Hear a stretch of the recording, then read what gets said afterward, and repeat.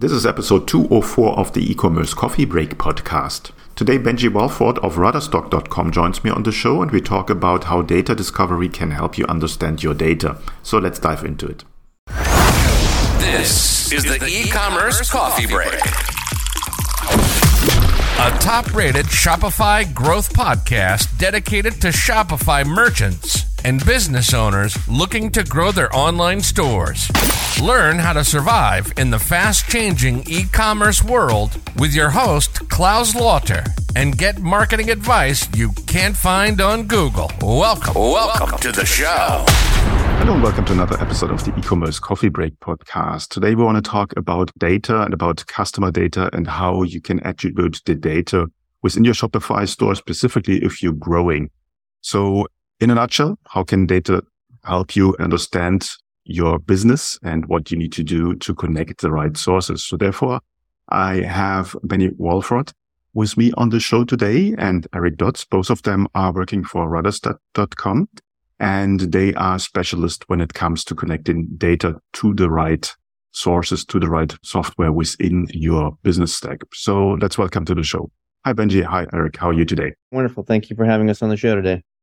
Doing great. Benji, give me a bit of background. Why is data so important for growing Shopify merchants? For a number of reasons, Shopify is a great platform for new e-commerce customers to jump on a platform and really focus on the products, their brands, their pricing, and let all of the really hard things about setting up inventory, managing a website, managing transactions and security, letting Shopify handle all that for them. And as a platform, Shopify provides some very useful tools around inventory management and even so far as product recommendations and that sort of thing. Now, data is coming from all kinds of sites into a Shopify business. So you have all your apps collecting data, you have Shopify collecting data, you have your different sales channels collecting data. It can become very confusing.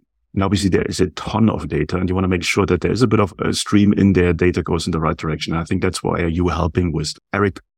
All this data, that's sources that are coming in and going out. What makes it so complicated to handle all of that?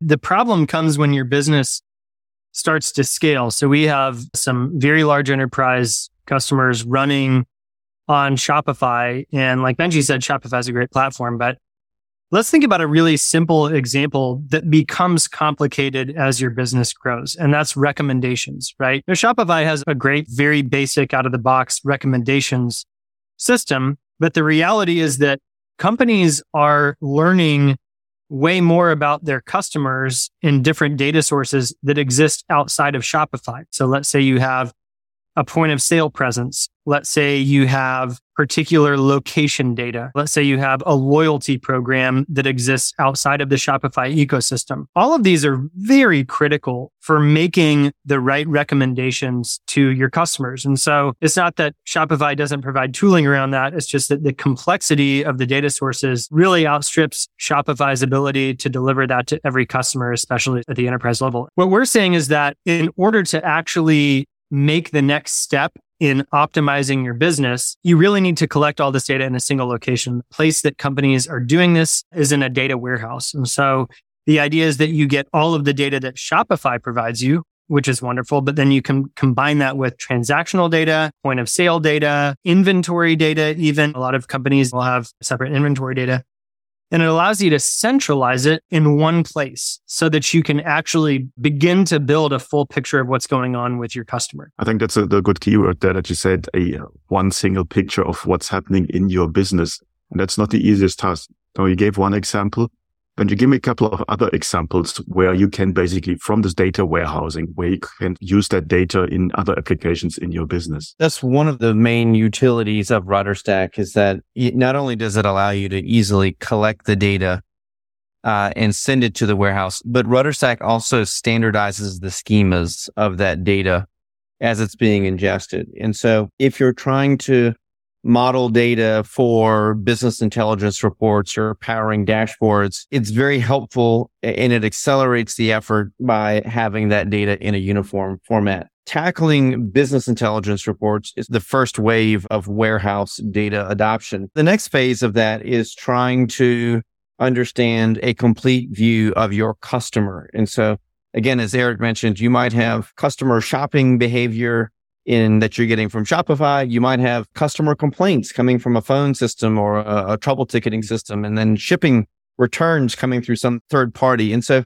if you want to understand as much as possible about that individual customer, now you need to build that sort of golden record in the warehouse. Makes total sense. Now you're working with big companies, with big brands like Walvoord.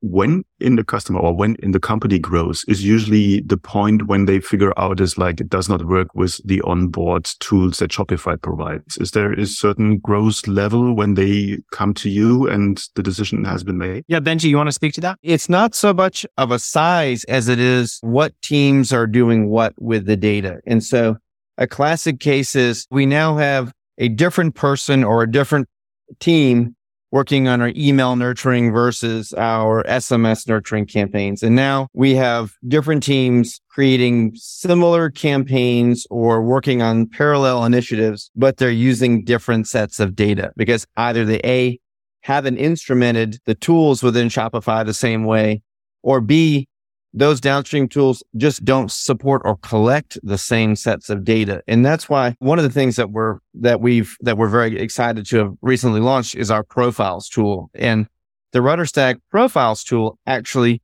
creates a very straightforward system or structure for creating user profiles and generating these customer 360 records. And so instead of creating many one-to-one integrations within the Shopify ecosystem, our recommendation is to use RudderStack to stream all of that data to your warehouse, build a fuller, better picture of the customer, and then from your warehouse, send that data back to those cloud tools. And now all of your cloud tools are reading off the same sheet of music. Okay, that's interesting. So you will have a full overview from all data sources within your ecosystem, whatever that is.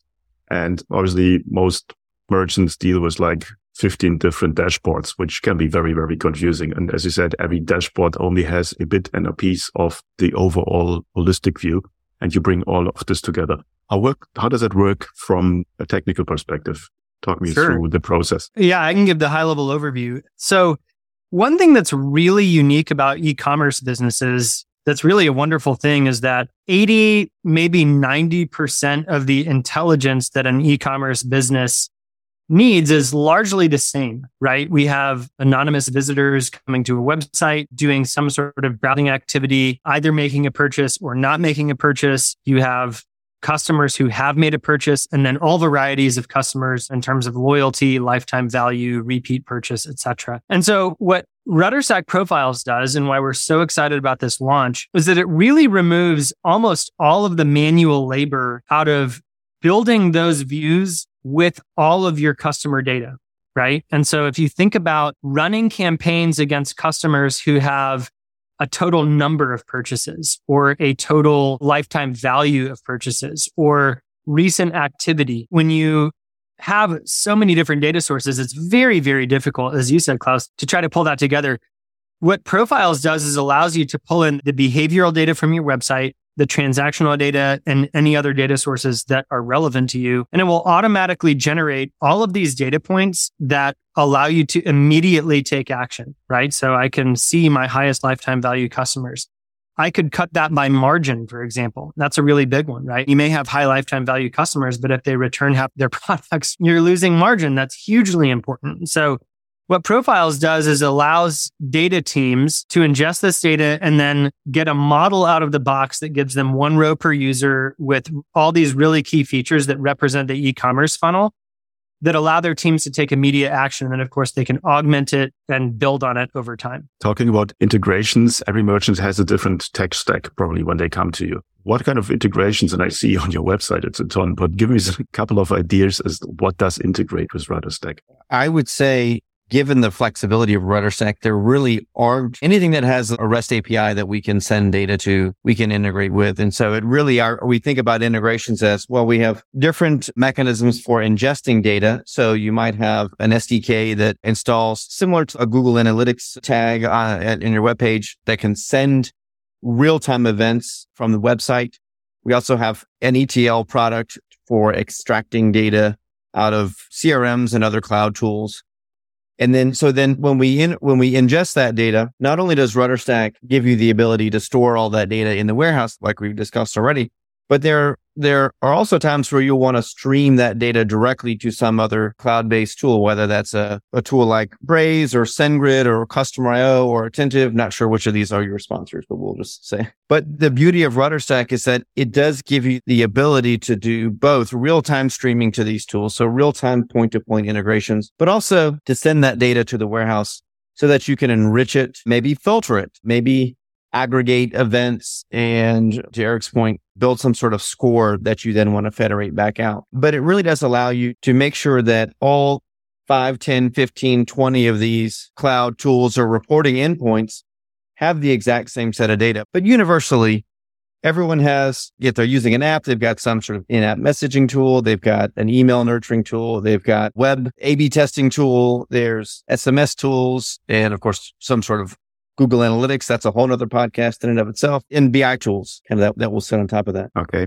Now, how can I imagine working with the RudderStack warehouse? What kind of front end do I have? What's the day-to-day view of what I would have in front of me as a merchant? For sure. So I can speak to that a little bit. We have a really nice UI, and really what you can think about is just making connections in a user interface. Like Benji said, you install the RudderStack script that actually allows most of our customers remove 80 or 90% of the tags that they're running on their sites, because you can send data directly to those integrations in real time through RudderStack, as Benji meant. So we see a lot of performance gains by running the RudderStack SDK as opposed to your 10 or 20 other tags. So you install that. So you have a data stream coming in. If you want to pull data in from other sources like Klaviyo or Stripe, etc. Again, you just create those as sources, and then you add your destinations. And so you may want to stream the real-time data to Klaviyo to trigger auto response email, but you also want to send that behavioral data directly to your warehouse. And so it's just a matter of adding a warehouse destination like Snowflake, adding your credentials, and the data will start to flow in to your warehouse with standardized schemas. Very low technical lift, although the product is built for data teams who want to support the marketing use cases and customer success use cases that the downstream teams are trying to accomplish.